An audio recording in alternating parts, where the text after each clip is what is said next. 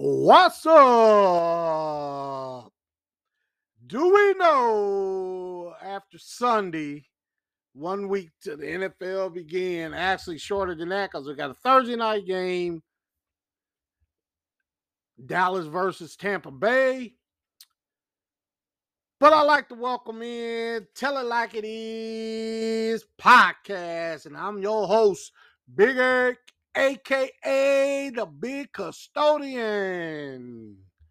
What's up out there on this rainy Friday? Happy Labor Day weekend. Fantasy football's among us. I got about 4 or 5 leagues to draft this weekend. Everybody be safe. Enjoy. Now, I want to kick this episode off by replying to some sports writers, obviously. To me, that really don't know dilly. They just on the outside looking in. I'm on my podcast show, which I really, really, really love. But I don't really know what's going to go down or what's going to happen. But all I know, I support the decision. If you're only going to keep so many DBs, why not keep Torrey McIntyre over Jimmy Moreland? That's what the discussion was.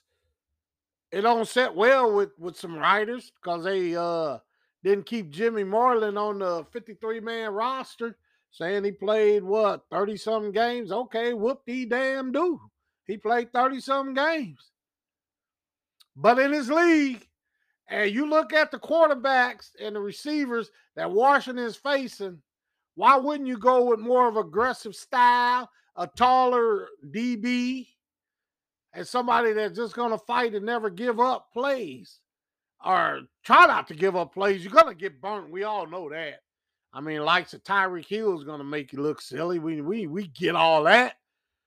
But Jimmy Moreland was getting burnt. Okay, don't whoever put this out there, don't act like Jimmy Moreland was your shutdown corner. Please, enough. Washington style wants to be able to press you and smother you. They don't want to keep playing off receivers. They want to press you. Make that quarterback hold it longer than what they want. Why? Because they feel they can generate pass rush up front. And sometimes you got to bow your neck. And Washington couldn't do it with the corners they had last year. I mean, was it the D-line that made them look better last year? But we're going to find out. Like I said, I love doing the podcast. I don't know Dilly Squatty Quack Quack. But I do feel that what I see out of McIntyre, that's going to give them another dimension on the back end of that defense to be able to run with receivers, not give up on plays, hopefully not be out of positions a lot. But that's what I see from Jimmy Moreland last year. He was out of position. Didn't they get burned on that side in the playoffs? Antonio Brown split his butt, caught a touchdown. But Washington did fight back now. We ain't going to deny that.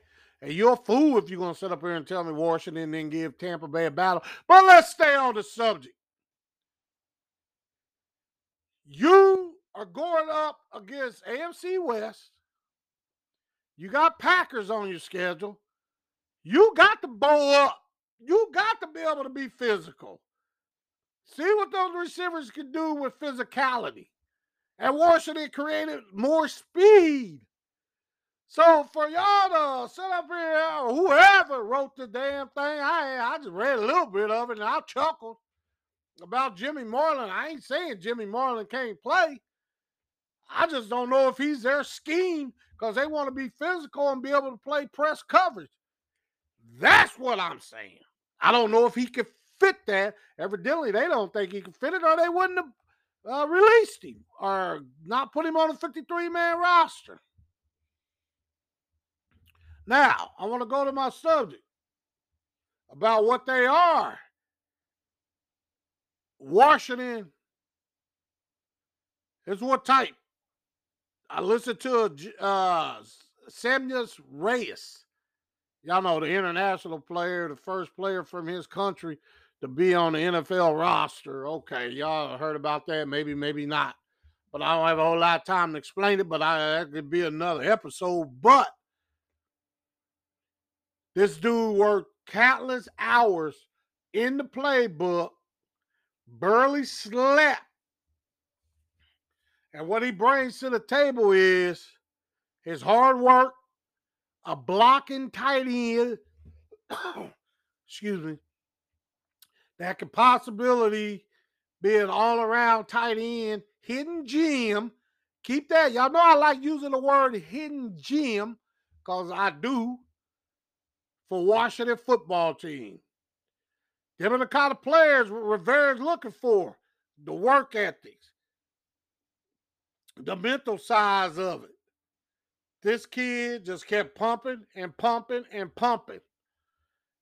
And if you just pull up an interview of him, you'd just be amazed. I can't go word for word what he said, but I was impressed. And I felt it was genuine. And then I'm going to go to another unheralded. Nobody thought he could make it. And that's Jaret Patterson. I try to tell people, try to warn you, this kid need to be on this roster. And damn it, he made it. Undersized. But you know what? I listened to his press conference. There wasn't no sweat to him. Hell, he was counted out ever since high school. You think this was going to bother him? All he looked for was this is a chance. But I don't think he just made it. I think he going to play a significant role in that running back room. They only kept 3. They re-signed Peyton Barber, but he's on the practice squad. So evidently they think highly of Jaret Patterson. And this kid might be able to be their short yardage. But he is a big play waiting to happen. He is a big play running back waiting to happen. All right, y'all, about to hit the weights, pump some iron. I want to tell everybody have a good Labor Day. Whoever's in my fantasy football league, good luck. Everybody enjoy Labor Day weekend. Holla! Oh, whoa. You can find me on Google Podcasts, Breaker, Radio Public, WordPress.com, Pocket Cast, Anchor.fm/Biggie, and Spotify. And I'm having shirts made for whoever wants in. Let me know. I'll get y'all shirts. And it'll only be $15. And it will say, Tell It Like It Is Podcast. Later. Enjoy.